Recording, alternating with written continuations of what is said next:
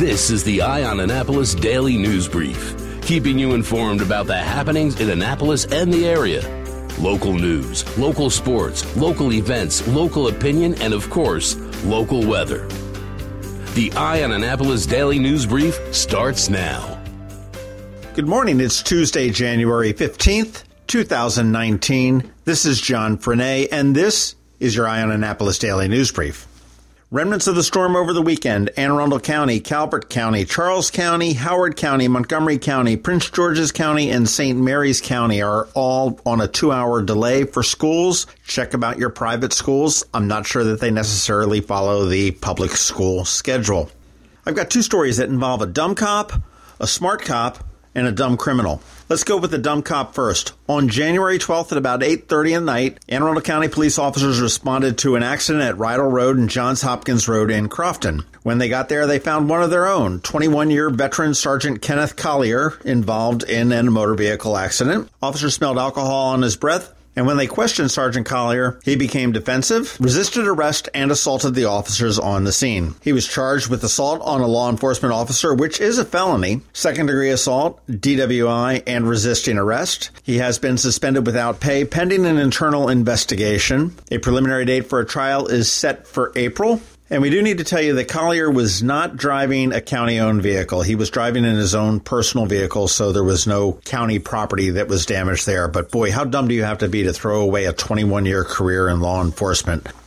On January 13th at about 12:15 p.m., Annapolis police were called to the 1300 block of Tyler Avenue for a stolen vehicle. When they arrived, the victim said that he was cleaning off his vehicle and shoveling snow. He noticed two men lingering and apparently watching him from a distance. And when he walked away from the vehicle, one of the men got in the car and stole it. I'm not sure why he walked away when there's two suspicious guys looking at him, but that's okay. Now, a very alert Annapolis police officer found the other person. His name was Dustin Booz. He was 29 and he lives in Millersville. There were no charges filed against him because he didn't steal a car. He was just hanging out there. However, this officer thought that Booz might try to steal another vehicle himself, so he had an undercover car follow him. And dumb criminal Booz did exactly that.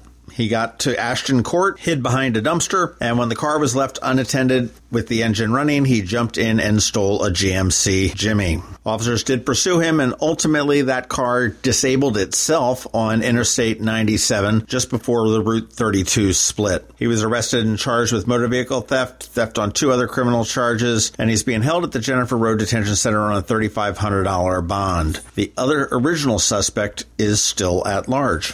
Following up on an older story, back on October 13th of 2018, Melanie Mullaney was reported missing by her family. On October 23rd at about 6 p.m. in the 1400 block of Furnace Avenue in Glen Burnie, a person walking their dog discovered human remains.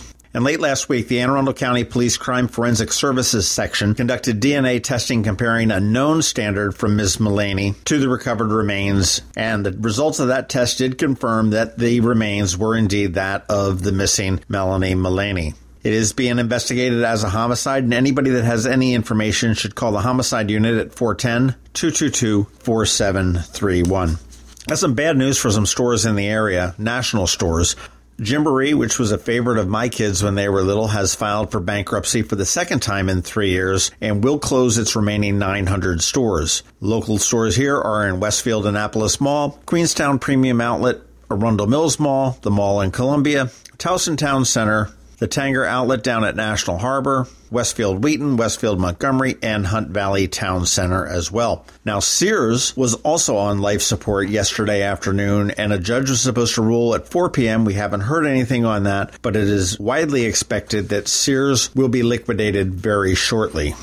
In shutdown news, Maryland officials estimate that the ongoing federal government shutdown is affecting about 172,000 Marylanders. The state's Bureau of Revenue estimates said on Monday in a report that each biweekly payroll that these guys aren't paid results in about $778 million in lost wages. That results in roughly $57.5 million less in combined state and local income tax withholding and $2.1 million less in sales tax collections. Maryland Comptroller Peter Franchot told WTOP that Maryland is joined at the hip with the federal budget and our economy is very dependent on federal government. This shutdown, if it continues, is going to have a devastating impact on the Maryland state economy.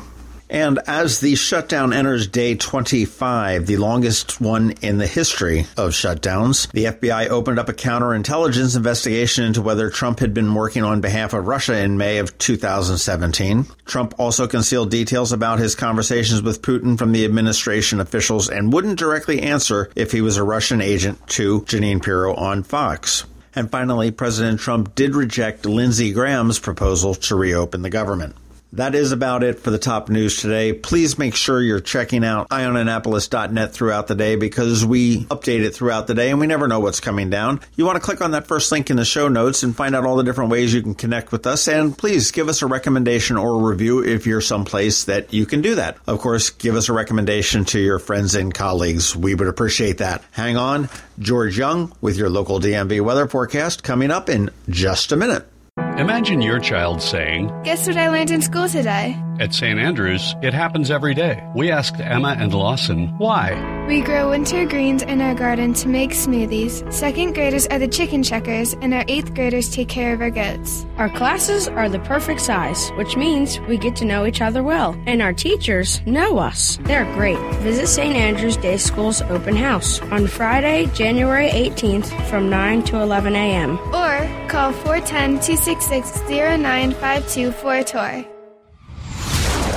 Going out? You need the most up-to-date local weather. Here's George Young from DMV Weather in Annapolis with today's forecast. Hey everyone, this is George with DMV Weather, and this is your Eye on Annapolis forecast for Tuesday, January 15th.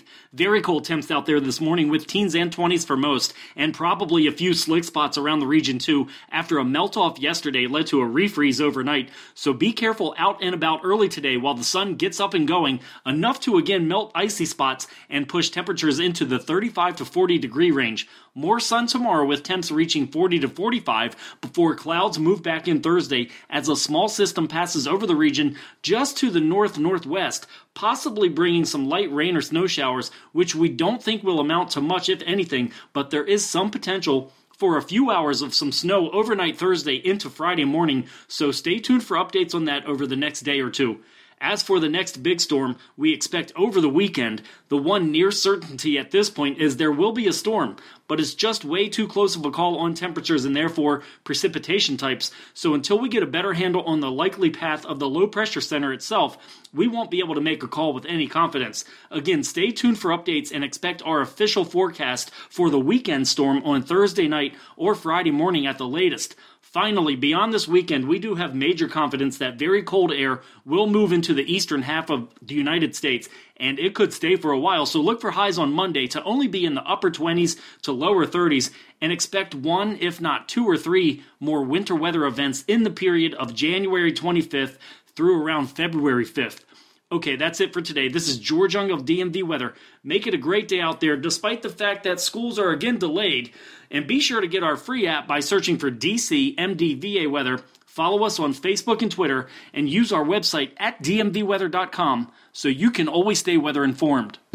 Join Anne Arundel Medical Center Foundation on Saturday, April 27, 2019 at our Denim and Diamonds Bash in Annapolis. Denim and Diamonds is a fun evening under the stars featuring fabulous cuisine and gourmet food trucks, live and silent auction, and a live band. Last year, AAMC cared for more than 2,000 patients in our emergency departments suffering from mental illness or addiction. Help us expand much-needed inpatient and outpatient programs and services for your community. For tickets and sponsorships, visit aamcdenimanddiamonds.org. Special thanks to our platinum sponsors, AAMC medical staff, the Chesapeake Bayhawks, Comcast, the Evan K. Thallenberg family, What's Up Media, and WRNR.